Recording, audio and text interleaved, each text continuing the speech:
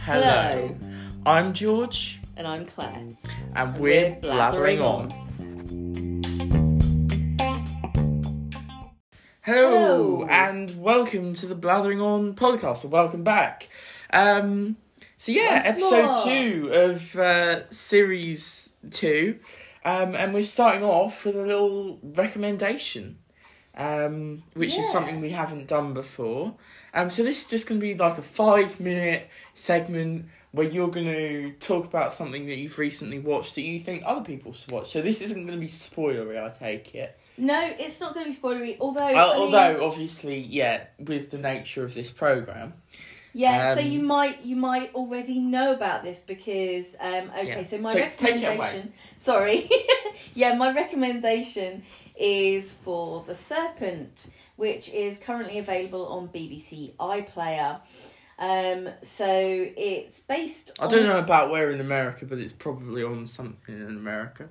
Yeah, I think BBC do have an American service, don't they? So it may well be on BBC America. I don't know if they have BBC America iPlayer. I don't really know how that works. Anyway, sorry. No, not a clue. So sorry if you're in America and I don't know how this works. Perhaps you'll let us know. But anyway, so my recommendation is for The Serpent. It's based on a true story of a serial killer who was known as the Serpent. He's also known as the Bikini Killer because of how his victims were found. So it's about the trying to find him. So Herman Knippenberg, who he basically finds there's a couple who got murdered by this guy, and he's on the trail. And he finds out, and he sort of constructs the case against him. We do see a lot from the killer, whose name is Charles Sabrage, and his girlfriend Marie-Andre Leclerc. There are some awesome women in this as well. Herman Knippenberg's wife Angela, who is just... Have you said where this is set as well? Just... Oh, sorry, yeah, no, I haven't said where it's set. So it's basically, it starts out in the 1970s. In Thailand? In Thailand. It's in sort of Asia, mostly. So Thailand, Nepal, Pakistan. But it does go across the world, so it takes in France. Because he's travelling, isn't he? Yeah. The killer travels. Exactly. And Marie-Andre Leclerc comes from Quebec, so she's French Quebecois. Basically, he basically attacks these young travellers. He sort of posts himself as a gem dealer and things like that, and then it's how he kills them and that sort of thing. But I mean, it goes from the 70s, but actually he only really got caught in the 2003, I think it was. So I mean, you know, it's something that's probably a more recent thing. So yeah, that's probably a bit spoilery, but I mean, you know, at the end of the day... Well, I mean, it's a real case, It's a real case, so you may well know of it anyway. But yeah, it's really interesting. It's really tense in a lot of places as well. Well, I think you're saying episode 3 a lot. Episode 3, yeah, I haven't watched this, everybody by the way. Stressed about episode 3 because it is incredibly stressful. Yeah. And also the other. Sorry. It's okay. Just moving. Don't want you to get too close, otherwise it'll really peak. Well, especially with my gob. And so I also just wanted to say about Nadine Jerez, who is a French woman who is one of the characters. Obviously, she's a real life person, but wow, and a lot of the names and everything in the programme were changed out of respect for the dead. So yeah, it's pretty horrific, but also really interesting and very tense. So cool. If you like that kind of thing, obviously be aware of any of your content warnings and that, because it's pretty hard going at times. Yeah. Okay, so is that your recommendation? That's my recommendation for the week, yeah. Awesome. That's great. Well done. Okay, so moving on to the main thrust of this episode then. So I will have a Doctor Who segment at the end. It's going to be a little different to the first episode. But before we get to that, we are talking about Alice in Borderland, which is a newish, it's pretty new, Netflix show. Yeah. It's Japanese. Yeah, it's based on a manga, I think, isn't it? Yes, a manga, yeah. Or visual novel, whatever you want to call it, yeah. Yeah.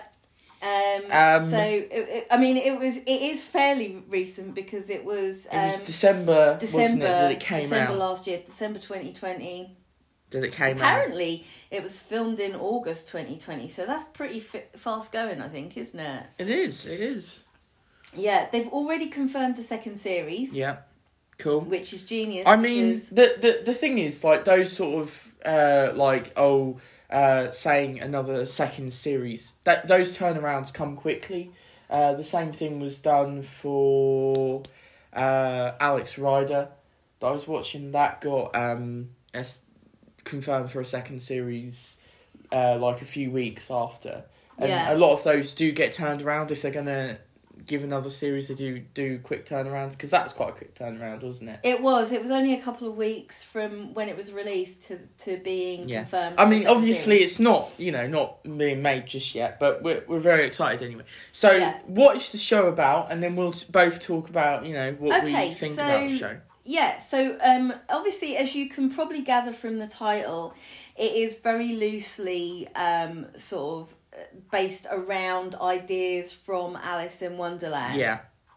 So certain character names, and traits and things like that. Obviously, don't get too stuck on that, because I think I spent the whole of the first series going, well, now who's that supposed to be? Who's that? And it was a part of it, but it's not a massive part. Not a massive, yeah. So this is basically in the tradition of death games. So there's a lot of series of mangas like this, where basically. Well, as I explained because I did recommend it to my brother, and as I said to him, think Battle Royale sort of thing. Yeah. So it's similar like that. So basically, these sort of what would you call them? Like young adults, really, aren't they? Yeah, they're young adults. They're some all of them have jobs, some of them don't. Yeah. Well, they're all sort of... Some of them are older as well, aren't they? Yeah, so let's just talk about the characters. I mean, they're all sort of similar age, basically. So you start out and you've got your three friends. So right, so you've got Arisu, Kobe... Kobe and Shota. I'm really sorry if I mispronounce them, because I'm really bad at this. But, anyway. They're three friends. They all live in Tokyo. They're sort of... They're all a kind of like... stuck in the mud almost, sort of, aren't they? They're sort of like... so Arisu is playing games at home and is not really, he hasn't got a job, or, so he's sort of stuck in that reality. Yeah, well, I mean, he's very much... So like Alice in Wonderland, actually, I did mean to reread it just before this, but anyway. So from what I remember, Alice was being sort of berated for being like daydreaming, at the time, and Arisu, who is the Alice... Yeah, you can sort of see equivalent. Arisu, Alice, yeah. Basically he is berated by his father for not really doing anything. He's not got a job. I should say quickly, we are going to get into spoilers later, so yeah. But this first part, we're just going to be talking about... Well, I mean, this is literally the first 15 minutes, I think we're talking about now, aren't we? Okay, so Kobe is... He's a bit of a tough nut. He works in a bar. He's obviously wanting to marry this girl, isn't he? But she's already attached to someone else. Well, I don't know if she's actually attached to him, or... Well, it's that's what happens when he comes in. Well, yes, I know that's... Yeah, but I'm not quite sure, like, if they're actually attached, because they never quite explain it, because she's obviously in a relationship with Kobe, because we see the flashbacks and everything, and he's intending to. Well, when we meet them, he's kissing her. That's the first thing that happens. So I don't know if that guy is just like his boss comes in. Yeah. Who, and I believe that they're in a sort of relationship. This girl who he's kissing. Well, I don't know, because I'm sort of wondering if he's like, forced her into something. Well, it doesn't get any more. No, it doesn't. Yeah, it doesn't really get any. Yeah. Anyway, we're getting hung up on that. It doesn't really matter. Exactly. Anyway, Kobe is sort of like the girl's man. He's a tough nut. He does the punching, and he's quite a well built lad. Yeah, he's quite tall and. And then you've got Chota, who is. He's basically adorable. Yeah, we love Chota. He's quite poor. He's got his mother, who's I think she's in some kind of cult. He does have a job, and his mother's in a cult, and he does seem to be paying a lot of money towards his mother's cult. Yes, or whatever it is. Yeah, I'm not quite sure. Obviously, we could be, because obviously I'm not like. I don't know the different things in Japan. Like, I don't know if this is something that a lot of people do, but probably I don't really know.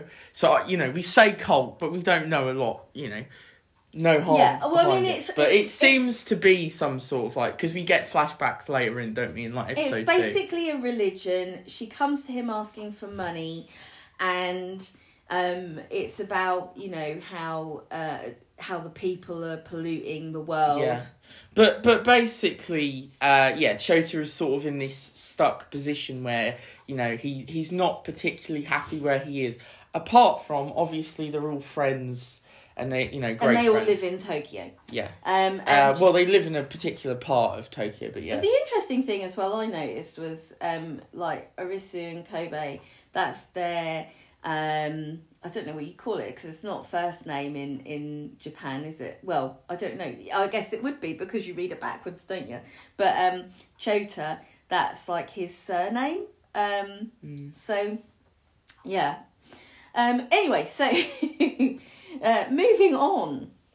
Yeah, so these 3 friends, they basically, after some funny stuff, get basically transported not in that sort of way. They're just having a bit of a laugh. Yeah, they're having a bit of a laugh. They run away from some cops. You'll see what I mean when you watch it.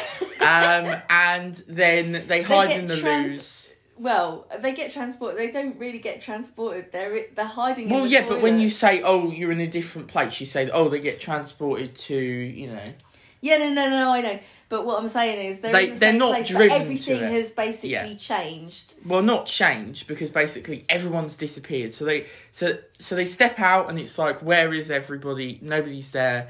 And then suddenly, later at night, a board comes up and it says, the games are about to commence. Yeah, games are about to commence. Go to this arena. Go to your games arena.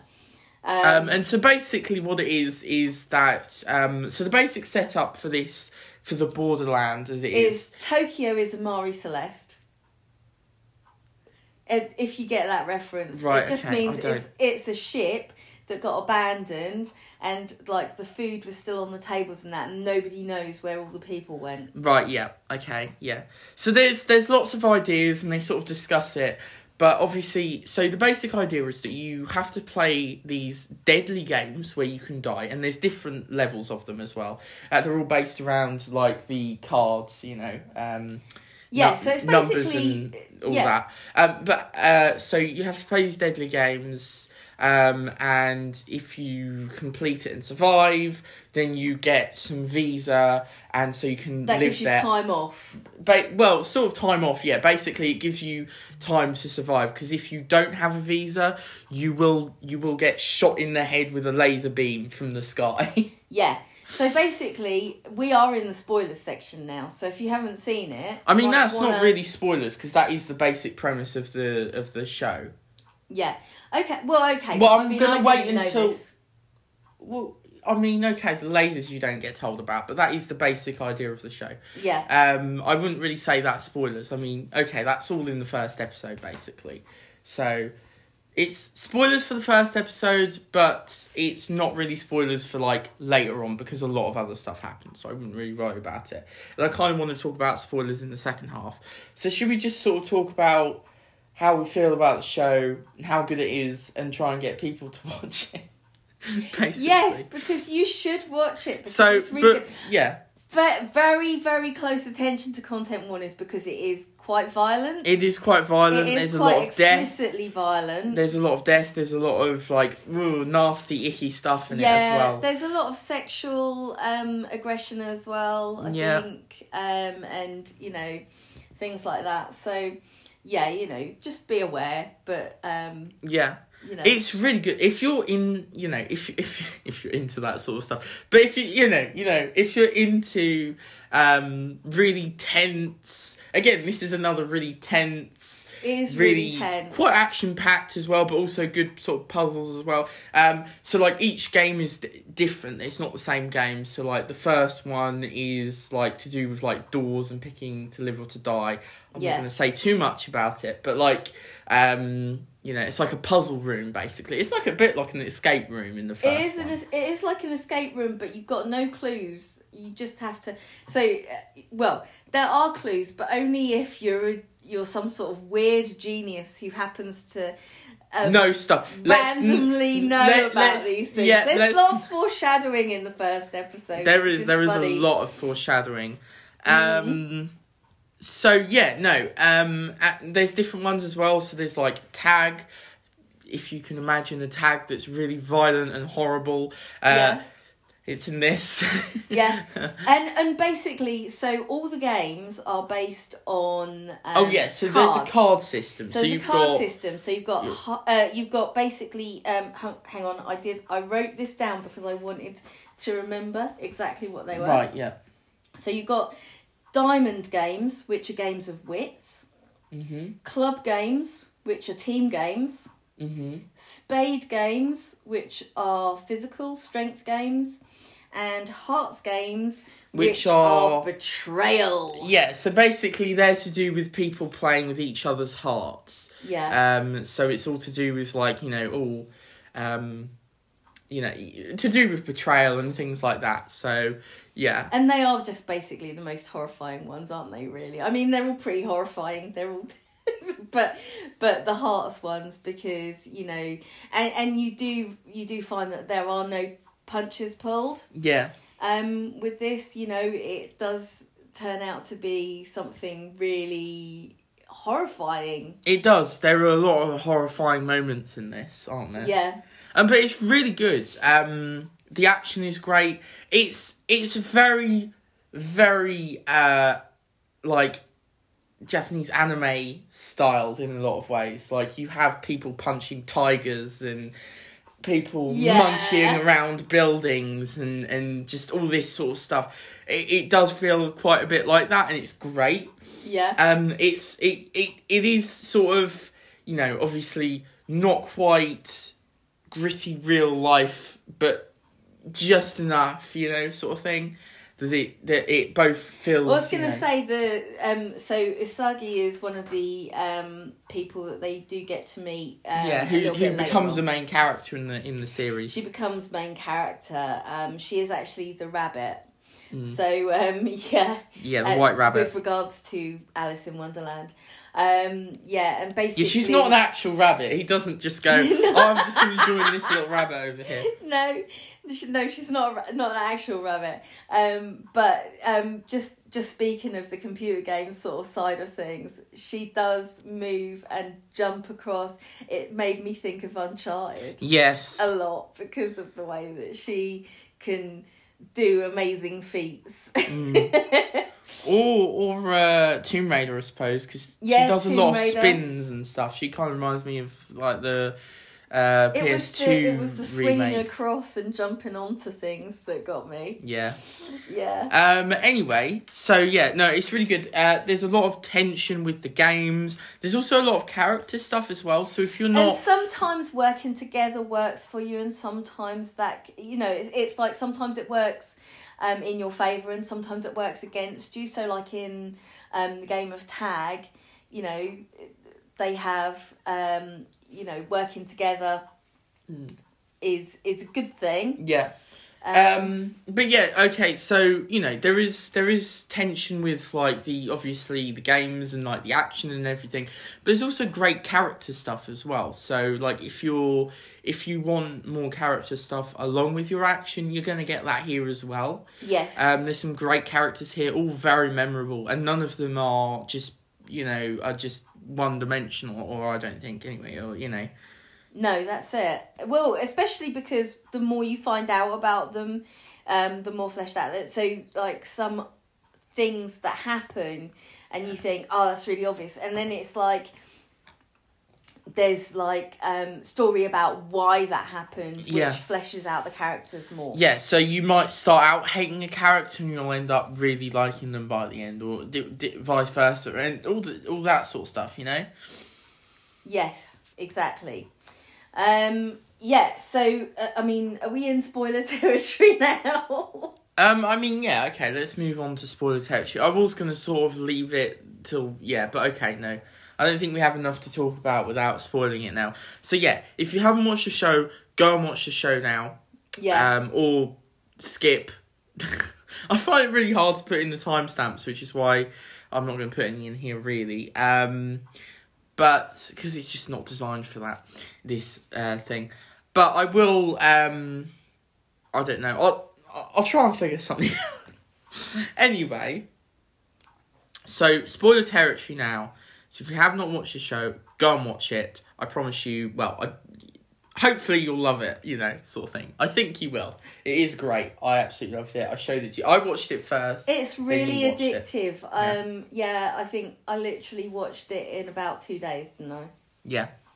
I do tend to binge watch things when same. I watched it pretty quick. I didn't watch it all because I ended up letting Mum catch up with me. But yeah. Anyway, so let's get into spoiler territory then. So where do you want to start with spoilers? Okay, so basically, we'll go to, I think, game 2 from their point of view. So basically, at this point, so this is where Usagi comes in. Because... Okay, so we've got our 3 mains. They've had their first game. They've done the visa stuff. They've got the visa for 3 days. And they're like, okay... They've also found themselves a little home in, like, a department store. And they're, like, trying to figure out different things. So, that's the other thing with the cards as well. So the cards...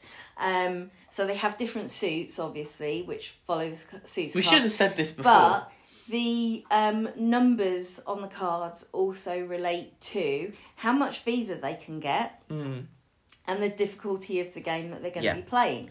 If you're listening to this, it's spoiler territory, so you probably know. But, Yes. Yes. So, okay. So, they found themselves a department store. They're, and then... so they're like discussing, aren't they? Because they're trying to figure out like where they're what's happened to them, and so there's like discussion. There's like discussion of like, oh, have they time travelled or whatever? Because they've also met this woman, haven't they? In the first game. Like in the first game, basically, they find out that the games aren't always what they seem. They find out that there are people who are here who have been here for longer than they have, and. They also then, in game 2, they find out that people have been here for shorter than they have. So they all come in at different times. And they also find out how deadly this game is and the visas that they can get and... various things, basically. Yeah. So the first... which is, I said, So 2 women join them on the first game. One of them lives, one of them dies. The one that lives, she has played games before. Yeah. What's her name again? Is it Subuke or something? Oh, no, that's not her name. No, I can't remember. I haven't written it down either. Oh, come on. No, I didn't finish writing it down. Look, I've got a blank page where I'm supposed to put all these names down. Yeah. Anyway, so Chota... Shibuki. it's not Shibuki, but you know, it's Shibuki Bop because that's the. Sorry, that's how I always look, okay, shut up. I'm trying to discuss something here. So yeah, Chota gets his leg burnt, so he stays behind at the department store and with the woman, and they have a whole stuff Arisu together. and Kobe decide that they're going to do another game. Yeah, before their visa runs out to try and get the lay of the land. Yeah. Because they realise that with Chota's leg burnt, he's going to find it difficult, and they want to try and get him through. You know, they're good friends. They are, yes. Right, okay. I started it while we were talking in the background. Sorry. Okay, sorry. So the game, right? Okay, so the second game they meet a few people. Let's get through this. Come on. Yeah, right. They meet two characters. Three characters actually. So in the game they meet Usagi. I hope that's how you pronounce her name. Yeah. Who is basically who I like to classify as Spider-Woman.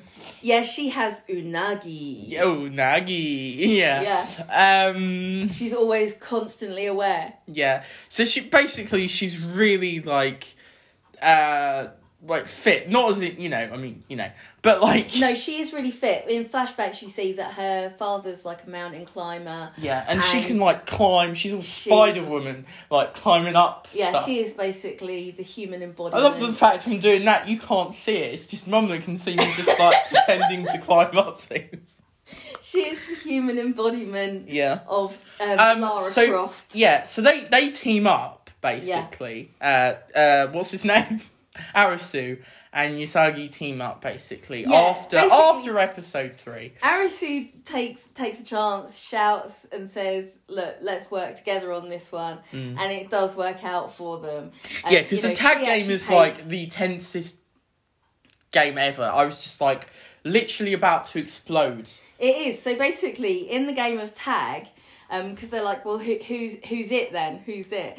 You get to find that out later on. And it is basically someone with a horse's head who shoots people dead when they catch them. Yeah. So the stakes are really high. Well, there's also a bomb that's about to go off as well. Don't forget that. Yeah, after 20 minutes, a bomb will go off in the basement. So it's like, well, oh my God. It's in the basement. But yeah, no. So basically, they've got to find a thing to stop the bomb as well. Stop the bomb and keep away from... Okay. There's a safe room. Yeah. Yeah. Okay, basically. And then there is Chisha, who we sort of briefly see, like... He's obviously the Cheshire Cat. Yeah. And we see bits of him, like, he's standing at the top watching everyone, and then he helps with his, like, stun laser thing. He's like... Taser! His taser, yeah, thank you. That's the word I was looking for. Stun laser, taser.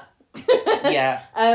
Anyway, so he is basically... He's very mysterious. Oh, yes. We still don't know that much about him, and no. He's my favourite, though. I love him. He is my favourite, too, because he is so awesome, because he just has this... You can't trust him, but you cannot trust him as far as you can fling him. He twisting everything. He taking all those plans. He is a twisty, turny little... I love how everyone's like, I would not like to be your enemy. It's like, yeah, exactly. Yeah, exactly. That is so true. You just really wouldn't, because he chooses who he wants to have on his side, but he also infiltrates everyone else. Yep. So, yeah, you cannot trust him. And can we just say, I know I'm skipping forward a bit here, but can we just say his sort of other person that is with him... His sidekick, Quina.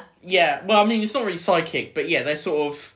They're together, aren't they? Yeah, well, I guess it is sidekick. But yeah, it's like, yeah. She is epically awesome. She is. I love it. She's so cool. She is so cool. It's like, oh my goodness me. Anyway, that's a bit later on. So we carry on with, And then they also meet Agony.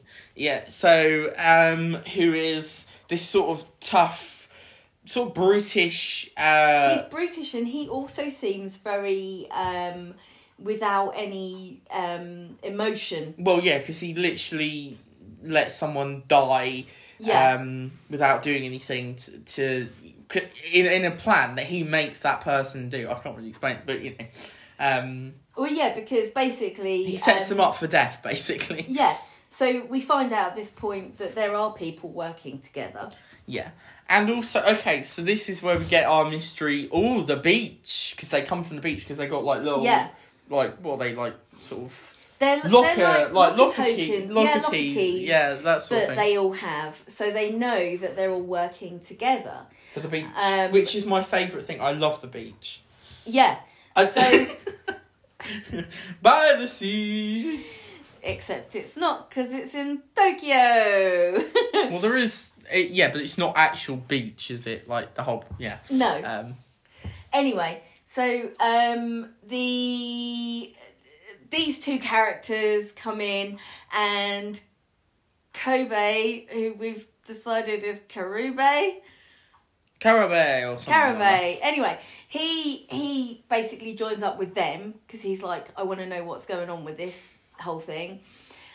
Whereas Arisu has gone off and he's... we are butchering all these names. We should just say that. We are butchering all of them. Yeah, I've already apologised for this. Look, yes, I'm really sorry.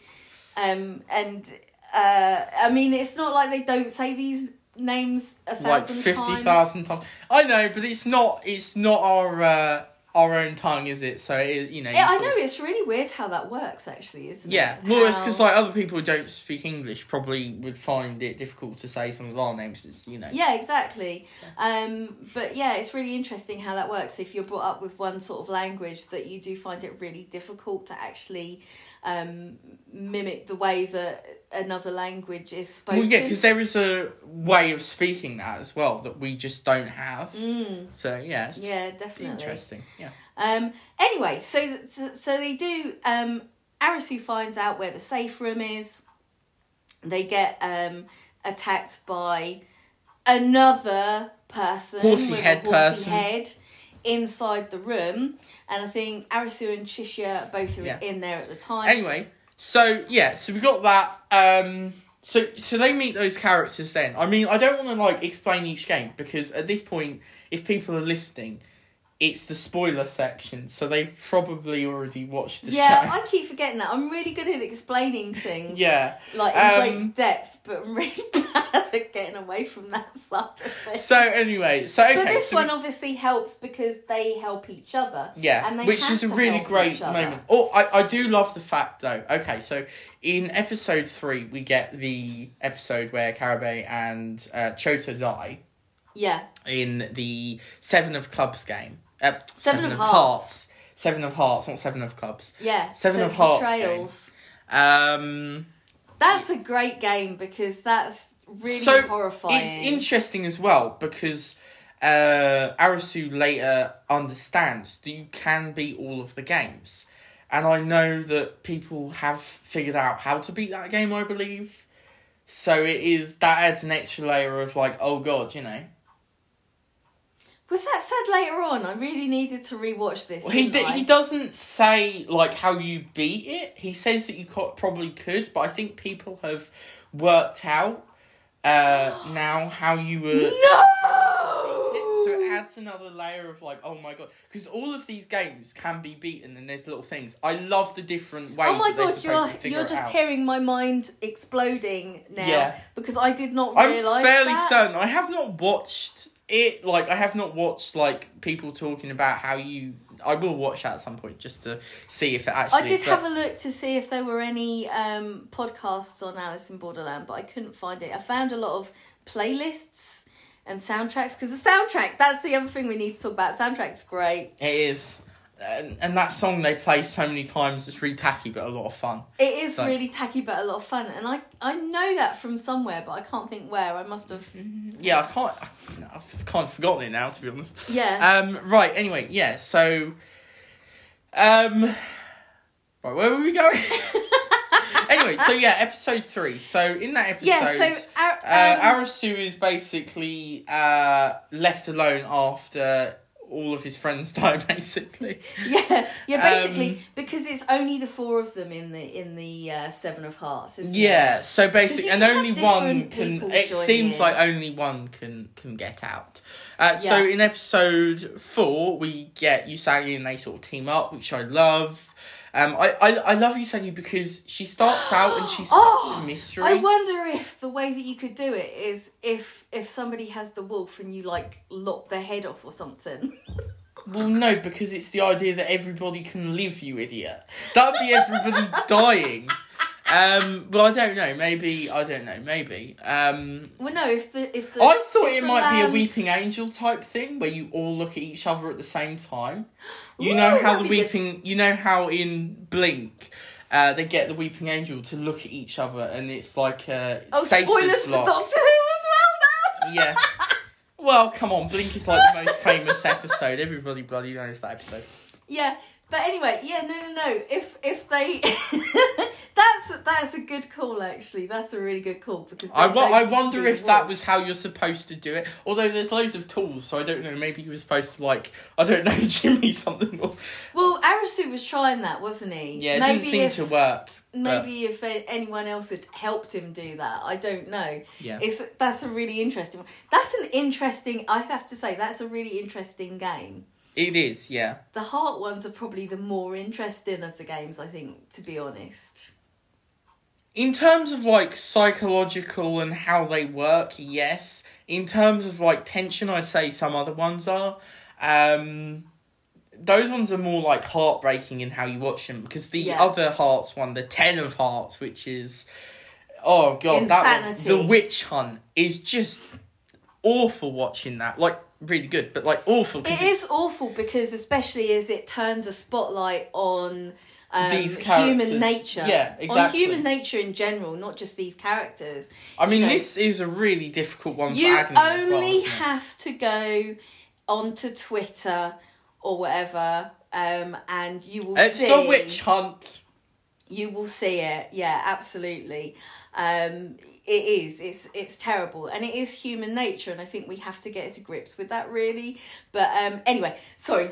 Getting aside from the political stuff. I love Usagi because they meet up in episode 4 again, basically. Yeah. And did I say episode 5? It's episode 4. Anyway. So, in episode 4, they meet up, and it's really sweet because basically Usagi has obviously been through some shit. Yeah. Oh, sorry, I'm not supposed to swear. It's fine. I'm gonna just Usagi put has been explicit through warnings some crap. on. I had to put explicit warnings on the other one because we were talking about Bridgerton. I was just like, I can't really not because the stuff we're talking about is just yeah, that's probably not gonna fly, is it? Yeah, because all the sex, drugs, and rock and roll, mate. Yeah. In Bridgerton, yeah, totally. Anyway, yeah, sorry, where were we? We're talking about Usagi. Usagi, yes. She's awesome. Great. I love her character. She's so sweet. She's one of those ones who, it seems like she's sort of, to start with, she's the sort of loner going out on her own, doesn't really want to join up, and then she basically takes in Arisu, kind of, doesn't she? Yeah, basically, because he's a hopeless case after the... Well, basically, he's lying in the street while it's raining, which is such a mood. Honestly, it's, taken straight from a Radiohead... video lying on the street. Yeah, exactly. In a video, yeah, just that. Yeah, it is. There is a video where someone's just literally lying on the street. I'm sure there is. So yeah, he is basically just okay, I'm just gonna die now because my friends have died. I'm gonna die, and she comes along and she's just really. I love her going. When she places food next to him and she's like, you better eat that because I made it. And it's it's look, I don't care, but just eat it. Because... Yes. And she's like, your stomach wants to live. Yeah. Which is how I feel most of the time. Yeah. My stomach really wants to live. Always hungry. Yep. Yeah. Can we just talk about, okay, so moving away from that then, can we just talk about the beach? The because beach, I yes! love the beach. So basically, it's Beach 2, technically. Yes. So basically, this guy, Hatter, who does have another name, but I've forgotten his actual name, he basically rebrands to Hatter. It is his tea party. It is his tea party. He's kind of in... It's party time, mates. But that reveals a lot of interesting things, because Hatter is probably... Like, the whole beach is just such an interesting place. I know, like, some people get turned off by that bit, but, like, for me, that is probably my favourite stuff with the beach, is just... because you start out with the Hatter, and he's got this, like, he's selling this idea to people that, like, oh, if you get all of these cards, you can leave the country. Because you got visas and that, it's a country. So... Basically, everybody is like... It's kind of like a fanatical cult. And it's just... It's so interesting. It's like you've also got those utopia sort of things. Utopia, dystopia, yeah. Well, because you've got, like, this real boiling pot. So on the surface of it, everyone's just having a great time. There's music, there's partying, there's pools, there's drugs, there's sex, you can do rock and roll. Rock and roll, exactly. You just really wanted to put that in again, didn't you? I did, totally. But then they obviously have to go and collect all the cards from the games. Yeah, so basically Hatter's in charge, and he says, you bring your cards to me. And there are like 3 rules for this place. Yeah. And if you break them, you're a traitor. Yeah, well, that is one of the rules. What happens to traitors? You die! Yeah, so there's different parts. You've got, like, the heads of the place. So you've got, like, sort of like the planner kind of side. I forget what they're called. Executives, I think, aren't they? Executives, so so they sort of look after the place. And then you've got the militants, who are like the warrior types. You've got the guns, and, well, one's got a katana. Katana, yeah. Okay, so the Hatter, immediately you look at it and you think, oh, he's the good time guy, and... We kind of think he's a bit crazy and like, you know. Well, obviously he's crazy because he's the Mad Hatter. Yeah.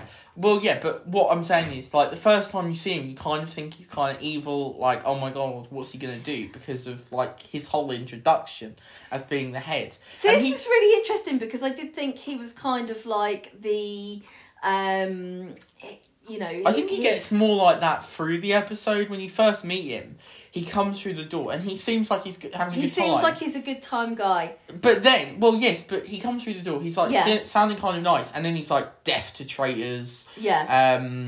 You collect all the cards, you have to collect the cards. They're forced into this situation. But then I think it does make you feel like that you need to be really wary of the militants because they want to take over.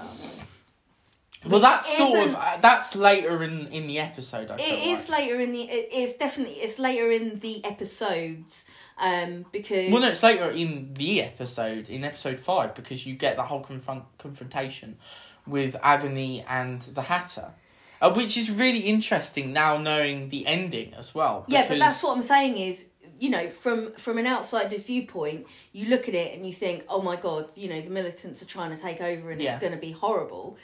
Which it is, to be fair.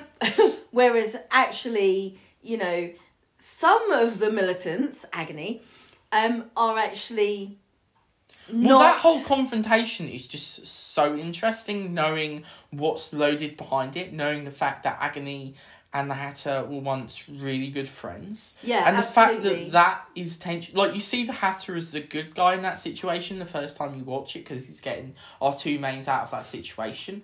But you watch that then, and you can just see the pain in Agony, and, like, the fact that he's so tired, and the fact that this is someone who's been turned against him, really, now.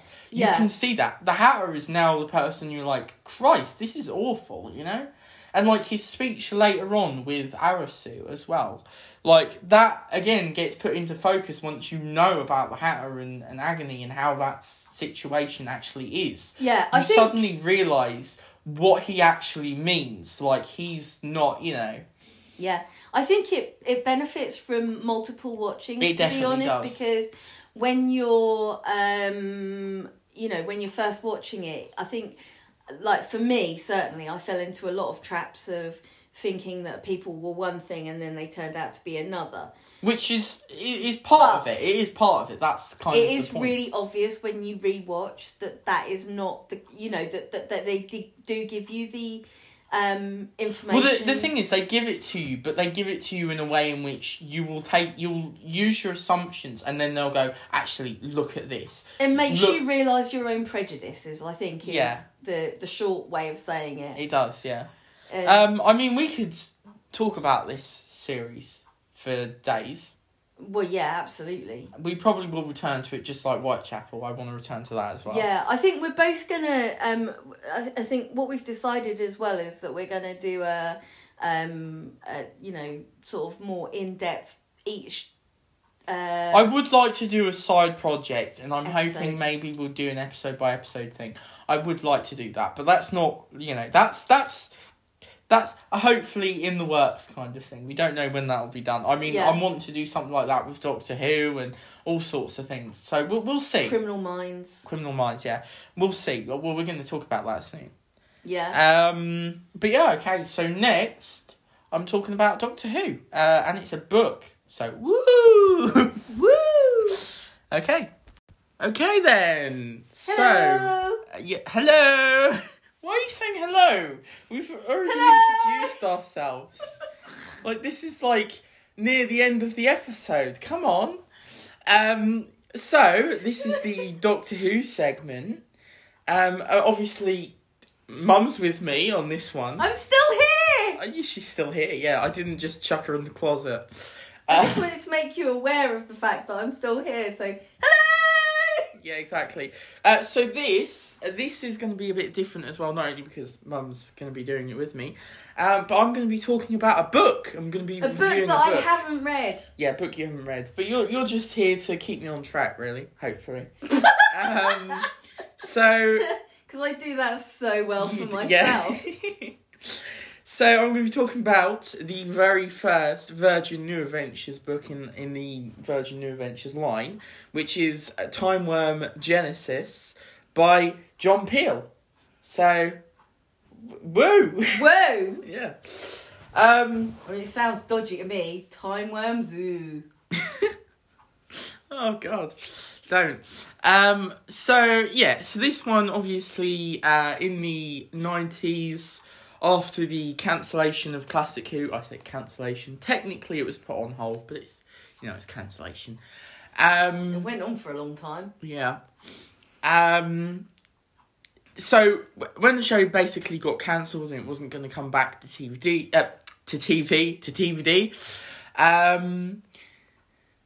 basically they were like going, well, we need to put it in other mediums because people wanted to keep it alive. So obviously, later in the 90s you had Big Finish. I think that was sort of like 1997 or something. Not a clue. I can't remember, but it's sort of late 90s that was. And obviously you had loads of comics. There was fan stuff as well. And also, of course, books.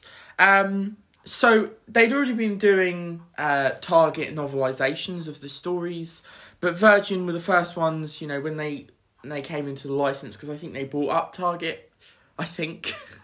Don't quote me on it. When they came into the licence, they were like, let's do, original novels for the Doctor Who licence, and they were obviously targeted. It literally says on the back of here, full-length science fiction novels, stories too broad and too deep for the small screen. So yeah, yes. So they were going mature with that, yeah. Yeah. I mean, obviously, all different writers take it a different way because there are lots of different writers. It's kind of like the equivalent of Torchwood, really, coming off the Doctor Who. Yeah, well, I mean, it isn't, like, obviously they're allowed to do, like, swearing and sex and all that other stuff, and blood and gore and, they're allowed to do that, but it's not necessarily they went down that route all of the time. Like, each writer took their own approach to that, so, I mean, But this particular one sounds like it did go down that route quite a bit. Yeah. Well, okay, so a bit about the book. So this is obviously the very first one, and it's part of the Time Worm arc, which is what, it was a 4-book arc. They wanted to start it out and go, okay, just these 4 books, to give an idea, to give something people could grab onto. So the book is set in ancient Mesopotamia, and the Doctor basically lands there. And it's it's kind of based on the the Gilgamesh. Yeah. So you were saying Gilgamesh. The legend of Gilgamesh, basically, that sort of stuff. So the basic premise is evil alien crash lands on Earth in Mesopotamia, takes over the city of Kish, and is trying to do stuff that will, end up bad, basically. As evil aliens do. As evil aliens do. I don't want to say too much. I mean, this is not a book that... I'll get into that in a minute, but, in case you were going to read this, I don't want to say too much. And the Doctor lands and basically joins up with Gilgamesh, and a few other people to try and take over the false god Ishtar, who is the alien. He's taking over the identity of Ishtar, the god, basically. This is sort of continuing on from Sylvester's run with... Yeah, so this is... He's still with Ace. Yeah, so this is Sylvester McCoy's Doctor and Ace. Now, a thing I should point out is that John Peel really did not like this duo, this Doctor and that companion. He preferred earlier Doctors, and obviously he got to do his dream of writing a book for the 4th Doctor and Sarah Jane, which was his, that was his favourite. So, coming into this, my favourite Doctor is Sylvester McCoy. That's my favourite era. So obviously there's a bit of I don't know, kind of a wedge there of hey, Yeah, so it sounds kind of like he didn't sort of write specifically to people who enjoyed Sylvester and Ace. It's said, I don't know the actual validity of this, but I think it is true, is that the only reason he wrote the first of these and wrote for them was that he wanted to be the first person to write just a new Doctor Who book, basically, a new original novel. Yeah. Which, it's that doesn't sound like the greatest of ideas, to be fair. No. So that obviously puts, bad John Peel, bad. This book is not particularly loved. None of his are, really. So he did Target books, which was, some Dalek ones, because the ones written by the Terry Nation, he was infamously quite difficult to hand over the license to those stories. So these two kind of got on. Yeah, these two got on, and he gave them, he gave those stories to John Peel, and they're very well liked. The ones that he's written for those, not all of them. I know that the first Dalek story is not written by John Peel.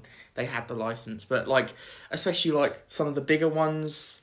Well, people have different tastes, don't they? So, with regards to this one, what was there in particular that you didn't enjoy the writing of with regards to, Seven and Ace? Yeah, well, okay, I'll get onto that. So yeah, John Peel, they like that stuff, not so much his original stuff, really. So yeah, this book is interesting. I want to first point out that this has a lot of warnings if you're going to read this book, which I don't know, maybe look up a guide and see what the actual story of it is, and then move on, rather than reading this, because it's not a particularly amazing book. I don't think it's terrible. There's just things that you have to know going into it if you are going to read it. Yeah, I think you said to me that when you were reading it that it was readable, and the person he was a good writer. John Peel obviously has some skill in writing. he does. He's very good at writing action scenes, and he draws the world really well. Like, you know, you can really feel Mesopotamia and that. So there's no problems there, but the main problem is his character writing for the Doctor and Ace, and the sexism and just overall ickiness of the whole thing. I'll get onto that first, because I feel like that is the elephant in the room. Yeah, because I think you said to me, didn't you, that like, rather than actually reading it, it'd be best off just to read an overview. Yeah, that's what I'm saying. Like, obviously, I have the book, so I read it, you know? I was like, I've got the book, I'm going to read it. So, you know, and I obviously have others now, you know, I've started collecting them. But anyway, this was one of those cases where, yeah, if it was a point of I had loads of others and I didn't have that one, and because that one is quite expensive sometimes. I mean, it's like in the 20s, you know, pound or range sort of thing. So I'd say if you don't want to fork out 20 quid and you can't find it cheap, you know, do look around, because you might be able to. But if you can't, don't worry about it. Just look for an overview and read the other ones, because they seem to be... Now, I haven't read the other ones, but, like, just move on. It doesn't need to be read. Not saying you can't read it, obviously, but... No, just be aware of the context, yeah, I think, isn't it? So the context of this one is... so if any of this puts you off, don't read it. We have a lot of just general sort of ogling of women, basically, and Gilgamesh being a womanizer. We also have like young, like children, basically being fetishized in some way. Now, it isn't talked in a good way, I should say that, but like that is in the book, so you know, if you're gonna show that stuff, do not read that. Yeah, do not read it if that is something that's gonna, you know, trigger you, or you just, I mean, you know, it's not particularly nice to read about anyway, even if it doesn't, but like, you know, and then we also, so we also have, and this also comes into that ickiness, a big part that everybody talks about is to do with the characters in a way. So Sylvester's Doctor and Ace, they're not written particularly well. They're pretty badly characterised. It's obvious that John Peel doesn't like that Doctor, so he's written him to be and I'm going to swear here, a bit of a dickhead, you know? A bit of an arsehole. Yeah, he's not particularly nice. He's always dismissive of Ace. He's not particularly fun to read a lot of the time. There are some good moments where you can see the Doctor coming through, but like a lot of the time he's just kind of an arsehole. So it's not particularly... And because the thing with the Seventh Doctor is... so obviously he's a very mysterious Doctor, and sometimes he doesn't always like give Ace the full story, and he can be a bit annoying for Ace to deal with. They sometimes have loggerheads, don't they? But the thing is, the Doctor is not an arsehole. Like, Sylvester's Doctor is not an arsehole. They've got a really sweet, a really sweet friendship. I was saying it seems more he seems granddaughter sort of thing. Almost, a bit like that, like the First Doctor and Susan, kind of. You know, it's one of those things where they, you know, he's sort of trying to teach her, it seems, a lot of the time. And, they're quite fun together, they mess about, they joke, they seem to be on the same level as well a lot of the time. Not always, like I say, because the Doctor has all his mysterious plans and can't always be trusted. And then but then that's part of the story in the actual program. Yeah, is that why are you Ace. holding stuff? Because that means that she can. Sometimes she blunders in without knowing that she's ruining the Doctor's plan, and it's like, well, how would she know? Because the Doctor, he is the chess master. The problem is here he's not the chess master. He's an arsehole. He's the arse master. Oh my god, that sounds so wrong. It does, doesn't it? It does. I debated whether saying that, and I just wanted to because I thought it was funny. I'm really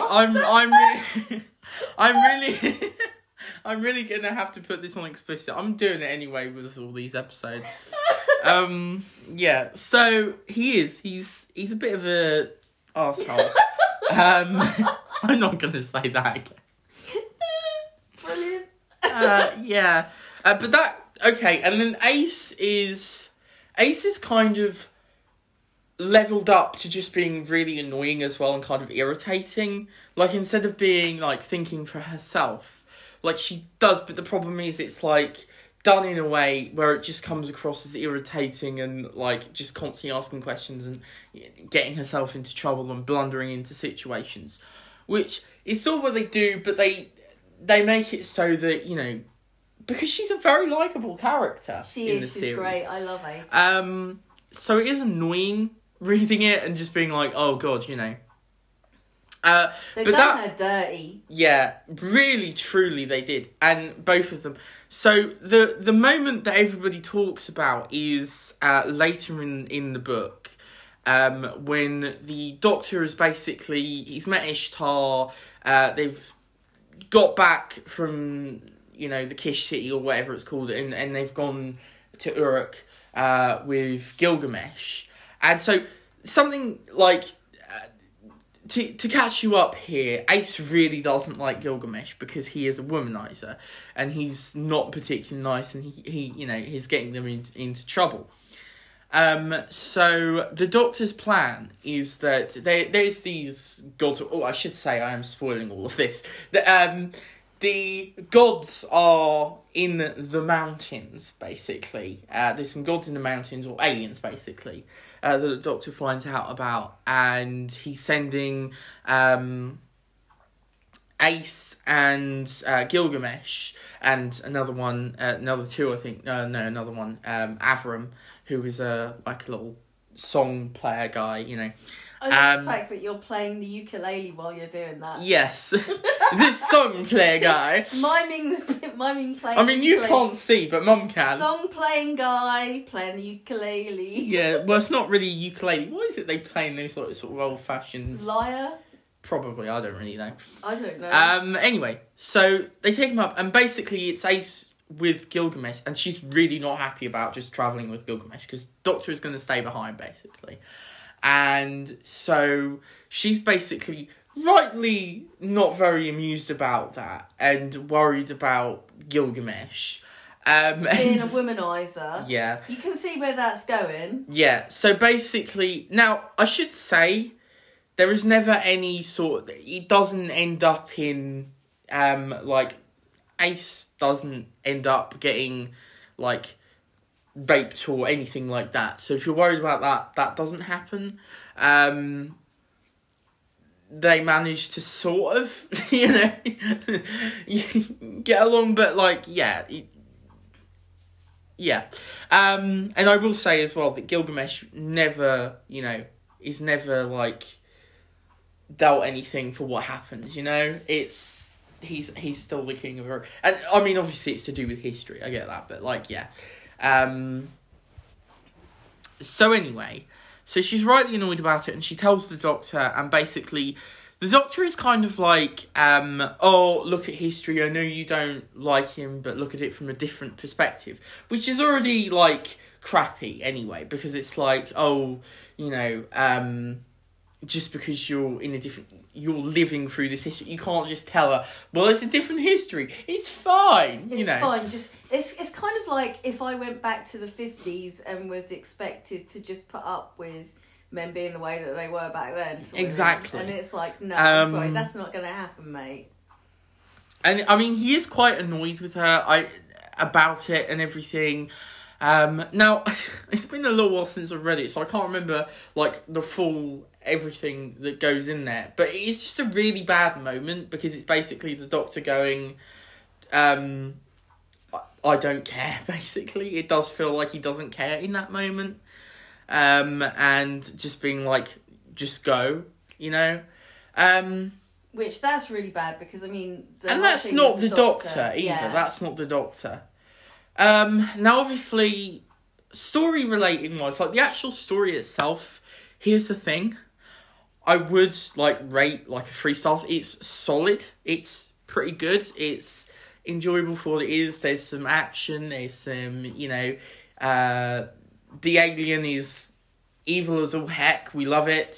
She's this... Yeah, we love a good evil alien. Yeah. And there are some good side characters. I like Avram. I like... the guy who plays the ukulele, but yeah, I like Ingula, who is, I believe she's the I think she's like the priestess. Just trying to remember if that's her name or not, but I think it is. Yeah, she's like a priestess, but she's got a pretty good character. She's not fantastic or anything, and none of them are brilliant. But the thing is, I would have rated this a 3 stars, fairly solid, enjoyable, but the other stuff just really holds it back, and is why I can't really rate it above a 2 stars, really. Because it just holds it back.